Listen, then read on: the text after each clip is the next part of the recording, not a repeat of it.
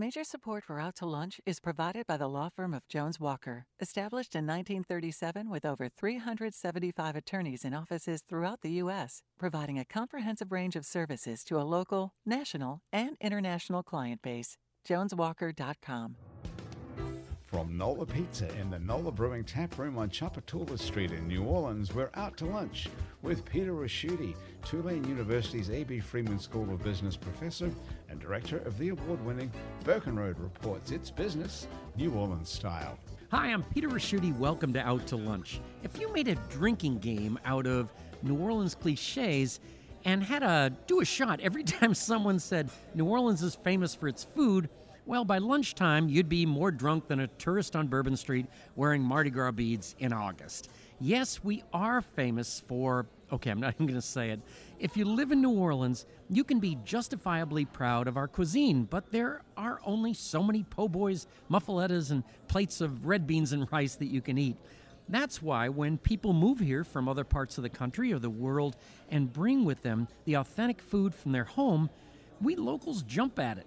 Japanese, Chinese, Vietnamese, Middle Eastern, Latin, and Indian immigrants have all created restaurants that New Orleanians love. And to that list, you can also add German and Connecticut. Okay, Connecticut's not a country, and normally nobody in New Orleans would look to the Northeast for any kind of food. That is until 2021, and that's when Joel Griffin graduated from Tulane, and instead of going back home to Connecticut for a lobster roll, he brought lobster rolls to New Orleans. From his very first pop-up at the Boot, Joel's lobster rolls were a massive hit. Over the summer of 2022, New Orleanians were lining up for an hour or more and happily parting with over $20 for one of Joel's lobster rolls. My neighbor Jane told me I spent 4 hours of my 50th birthday in line for a lobster roll. Joel's Lobster Rolls is now the name of Joel Griffin's company, and it's emblazoned on his food truck. Joel Griffin, welcome down to lunch. Thank you for having me. It's my pleasure. Sven Vorkoff grew up in his family's deli business in Berlin, Germany. And when he got old enough to take over the business, Sven turned the single store into a chain of European-style delis. Then he sold the whole lot of them and moved to New Orleans. In 2012, Sven started over.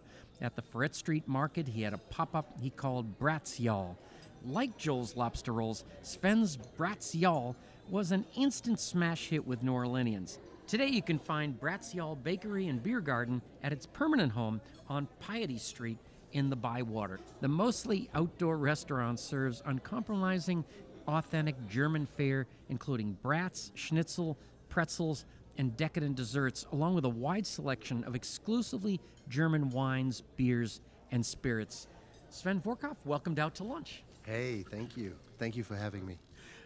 Joel, I'm not exactly sure why snowball stands don't sell ice cream and ice cream shops don't sell snowballs, but they don't. Like snowballs, lobster rolls are a particular kind of culinary specialty. I understand that one of the reasons you moved from a makeshift pop-up based business to a food truck is so that you can sell more than just lobster rolls and clam chowder. However, once you start selling French fries, fried fish, and so on, you invite comparison to every other seafood establishment. Once you open that door, it presumably wouldn't be difficult for established seafood restaurants to start serving lobster rolls. So what is the thinking behind diversifying away from your competitive advantage, which is your extremely popular signature product? That's a very good point. When I thought about expanding the menu, I didn't want to just do like fried shrimp, because fried shrimp is actually a really popular dish up in Connecticut, but that's kind of already saturated here. You got fried shrimp po' boys, fried shrimp plates here. So the menu items that I want to introduce are, again, kind of niche items like the lobster roll. For example, fish and chips. While there is fried catfish here, it's definitely not the same like beer battered fried haddock or cod that you get in the Northeast, so it is a little bit different. So I'm very intentional and specific that I don't want to emulate or replicate any food that you can already find here. So when I first started the business, it was, okay, what can I not get here that I can get at home? And the first thing was obviously a lobster roll. And then I was thinking about things to add to the menu, and then I was like, wait, clam chowder, that's like another staple, and you couldn't find that here. So then the next couple items that will be introduced are the fish and chips, which again is different than the fried catfish, and then also lobster loaded fries or lobster grilled cheese. And you're right. I have to be very careful not to try to make my food similar or at all try to replicate the New Orleans food, because I don't want people to compare my food to New Orleans food and being like, oh, he's selling, fried fish for this. Why don't I just go to the gas station and get that? Because I want to differentiate myself to maintain that New England imported experience and not have it be at all similar to New Orleans. Sven, apparently a part of what makes Bratz y'all still so successful after all these years is your unwavering dedication to serving only absolute authentic German food and drinks. At Bratz y'all, there's no bending to the local pressures that have given rise to hybrid genres like New Orleans Italian or hybrid dishes like yakamain or Vietnamese king cake. The interesting thing is, though, they exist because New Orleanians like to put our own stamp on things, especially food. Even Joel's lobster rolls come with a non-traditional sauce because that's what New Orleanians apparently prefer. So what is it that sets Bratz y'all apart from all that? Why is your doggedly uncompromising German menu so uniquely attractive to New Orleanians? Tradition. When I started in 2012 on Forest Street Market, we said, boom, we only do what we do in Germany. A sausage in the bun, very simple, good mustard, German mustard, sauerkraut, caramelized onions. This is how we started, and I want to keep it that way. So many people come to me and said, Sven, hey, you have a beer garden. We would like to have our beer in your beer garden. And I said, dude, I love your beer. Even the brewery we're sitting in right now, they come to me and I said, dude, I love your beer. I really do. But I want to keep it so authentic. If you close your eyes and you walk into our beer garden, I want you to feel like you are in Germany. With the humidity of New Orleans. We changed, when we went to festivals, we had a little of a New Orleans twist on our sandwiches. We came up with this Nola Schnitzel. It's a fried breaded pork schnitzel in a muffaletta bun with a crawfish slaw on it. So that's the New Orleans twist. We won Po' Boy Fest with that, with that sandwich. I try to bring a little bit New Orleans twist in it, but and then I go right back to tradition, because that's what people want. They don't want hey, it's kind of German food, but it's not. No, we want to be very traditional. In fact, you mentioned the beers. You don't even serve Budweiser, which has a German origin. Because it's not a good beer. I'm sorry. It's not a good beer. I thought this was... When I came to New Orleans in 2010 and I was invited to some, hey, Sven, you want to come over and watch football? I had no idea about how football is getting played. I only know soccer, but, and then I was like, hey, man, grab a beer. And I was like, all right, they had Budweiser and Miller Lite, and I was like, dude, I can't drink that, And then the next party I was invited, I was like, I'll bring my own beer, but I brought enough beer for everybody to share, because I was like, here, try this. This is a really good Just the fact that you pronounce it Budweiser sounds better already. Budweiser. Yes, right. Yeah. Joel, in the beginning, like so many entrepreneurs, if you'd made any kind of profit, you pumped it back into the business. I mean, That had to be rough. You're just a young guy. Yeah, so for the first, I would say year, even more, even now, I haven't paid myself once. And I had bartend part-time. Even when I could take profits, it was like this weird psychological block where it was like, part of it was wanting to see that bank account grow, but more of it was that I don't want to take anything from the business. There's Joel, myself as a person, then there's Joel's Lobster Rolls. I still try my hardest not to make myself part of the business, because when I do that, I kind of get scared. Maybe I'll just start taking more profits, and I just want to, as you say, keep pouring it back into the business and keep growing as quick as I can. And I think part of that made it possible for me to buy the food truck, because if I did take profits, I feel like I would I don't know, get comfortable. And the fact that I was just so hungry and so just uncomfortable while I was doing this business, and just made it my mission to grow this business, I think that motivated me, and it also gave me the money to buy the food truck. And I was very grateful to buy it cash, no debt, purely from the business.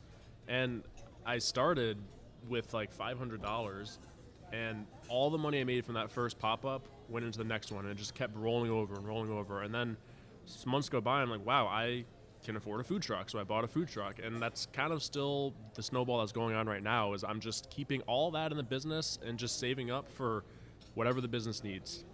And yeah, you're right, it was tough. I mean, man, I don't bartend as much anymore, but it would actually be at the Boot where I did my first pop-up. Be honest, I've had students tell me that it took years in a real job to make as much money as they made as a bartender at the Boot. So yeah. I just Absolutely. My girlfriend, actually, she's an architect, and she's doing architect internships, and man, she still tells me, man, I make more money at the Boot bartending. Why am I slaving away at this desk? Because you have a vision. And that's actually exactly how I started too.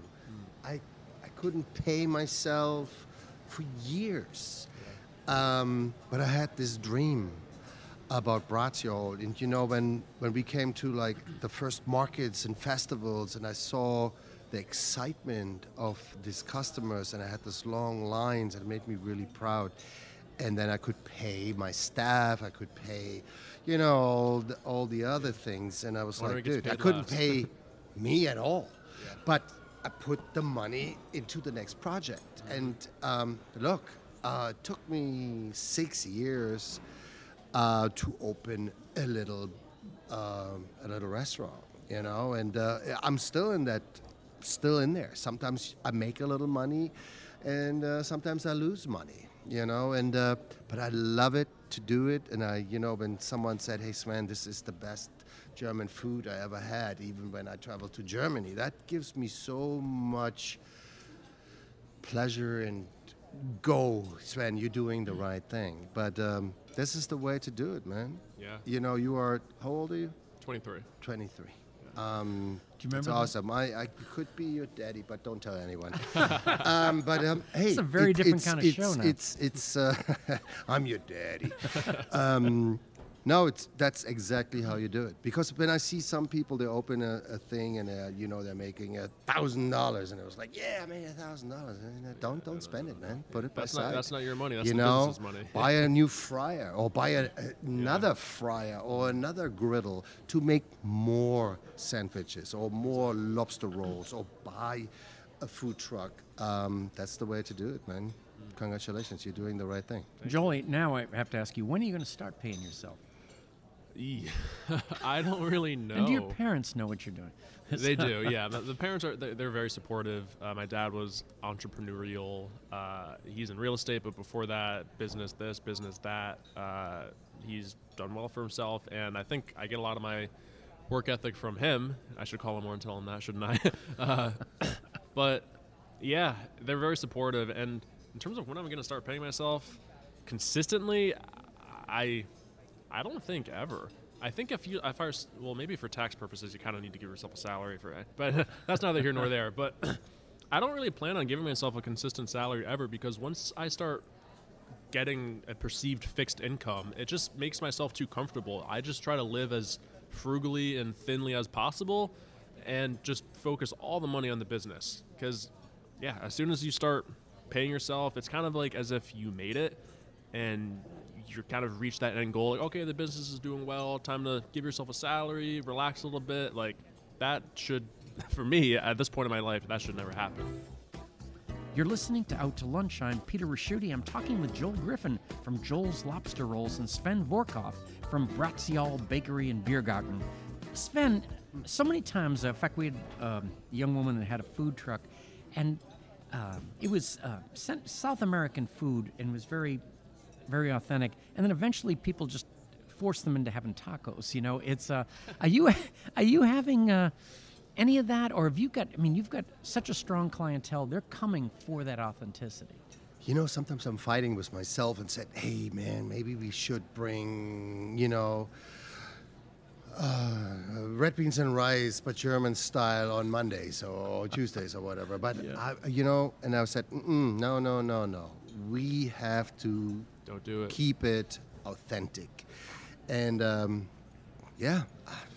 of course, I'm always, try to invent Bratz and bring new items. And I said, okay, this is a dish from the south, like Flammkuchen, and people say, oh, that's like a pizza. No, it's not. It's from the, it's from the border of south of Germany to France, and and it's actually a German dish, and we bring that, every time in spring, Flammkuchen, and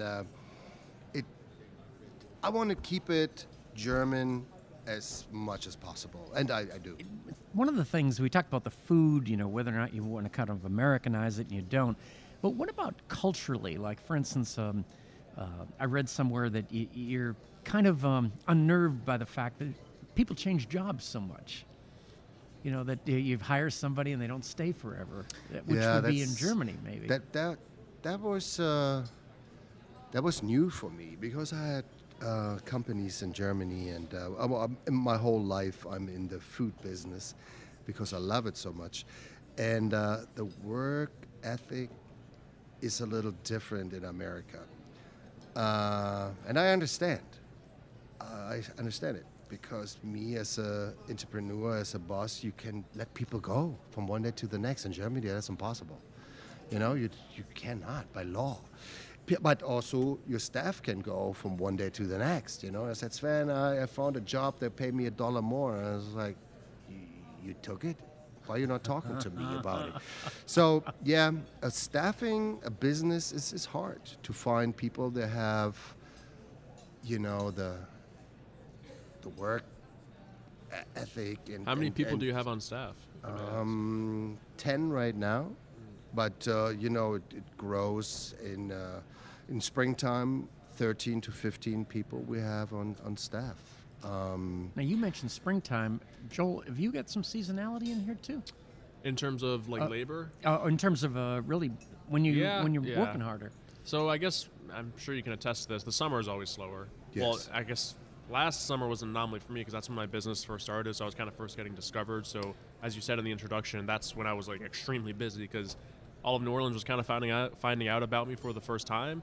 But moving forward, I'm fairly certain, almost positive, the summer is going to be a lull. That's just the food business here. It's hot. Nobody wants to go outside. And it's probably even worse for me as a food truck. You have to wait in the heat, and if it rains, so it's very seasonal, even more so for a food truck, especially with the rainy season of the summer, because rain, I can't really do anything about that with a food truck, so it's tough. I'm in the same boot, man, because 95% of our seating is outside. We have umbrellas, but if it's hot as hell and raining, that's our weakest time of the year, summer. So you have to make your money in spring, put it by side to survive the summer. Yeah. And then you make your money in the fall, put money by side to survive the winter. Yep. And then maybe you get a storm, or maybe you get a hurricane, and you have to put $2,000 in because something is breaking outside. Ida was really hard on us. We had to redo the whole outdoor place. Oh, wow.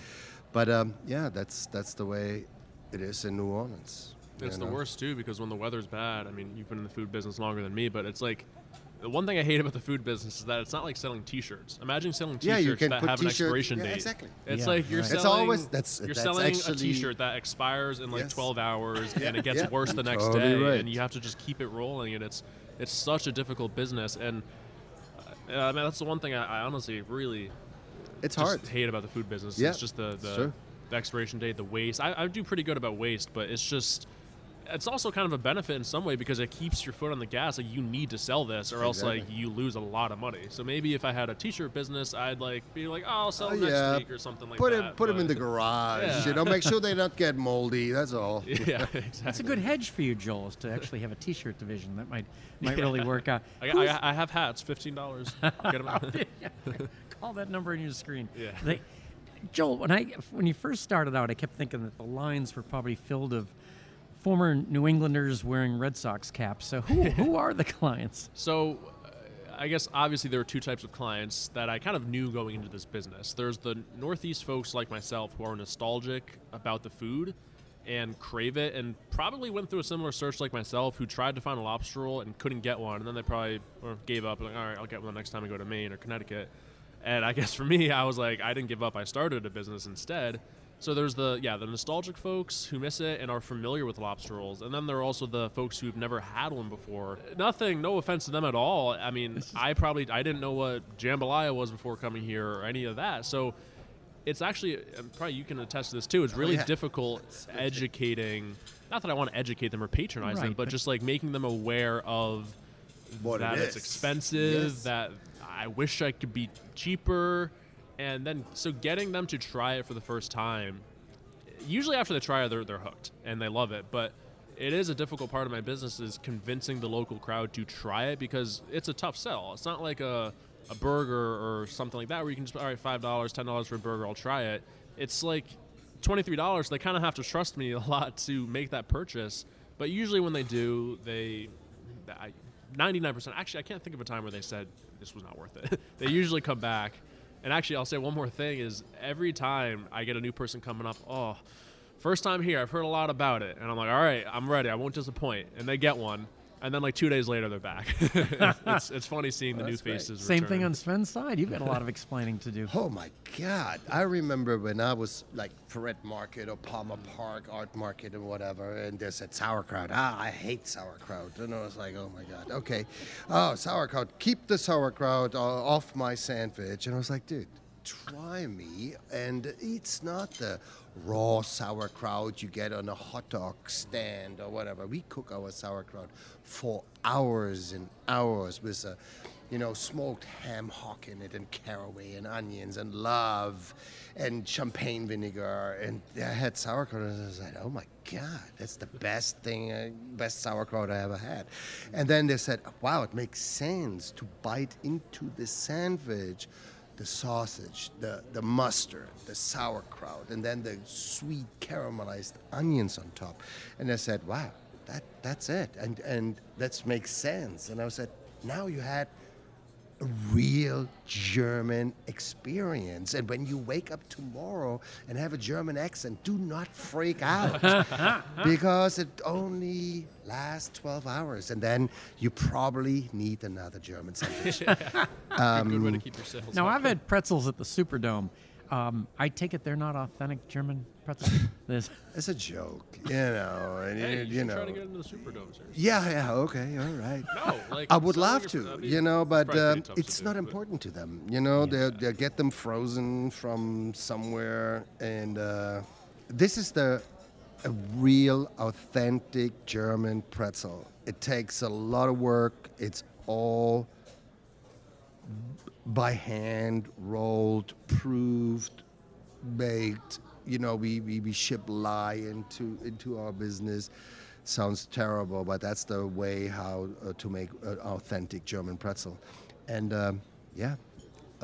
people come just for our pretzels. Now, Joel, the other part would be you could expand the menu, but the other part would be to expand where you're parking this thing. I was thinking like, weddings, things like that. Yeah, so, there are two routes of expansion, you could say, is, building out the menu and, have for more variety for the customers. And I try not to do that. And I know I have a couple of menu items coming, more so as specials, but, I mean, with food business, there's just a difficult, complicated menu is just the worst. It's just more waste going down the drain, more complicated menus, more training for the staff, more storage. It's just all around, it's horrible. I mean, for a food truck, maybe. If you're a sit-down full-service restaurant, it could be advantageous to have a wide variety menu. But for a food truck who's always mobile, I just try to keep it as simple as possible. Expanding the truck to different venues, that's a great idea. And I've been trying to expand my catering and wedding avenues a bit. And I actually just spoke to a wedding venue a week or two ago, and I think they said they'd put me on their list to say if a client calls and they're trying to plan a wedding, they have like a short sheet of food vendors that they recommend, and I'm pretty sure I'm on there. I got to follow up with that, but yeah, you're correct in that there are so many opportunities for me to expand, whether that be another truck in terms of truck locations, like wedding venues, new parts of the city, going to Baton Rouge. It's like, there are two paths to take with expansion.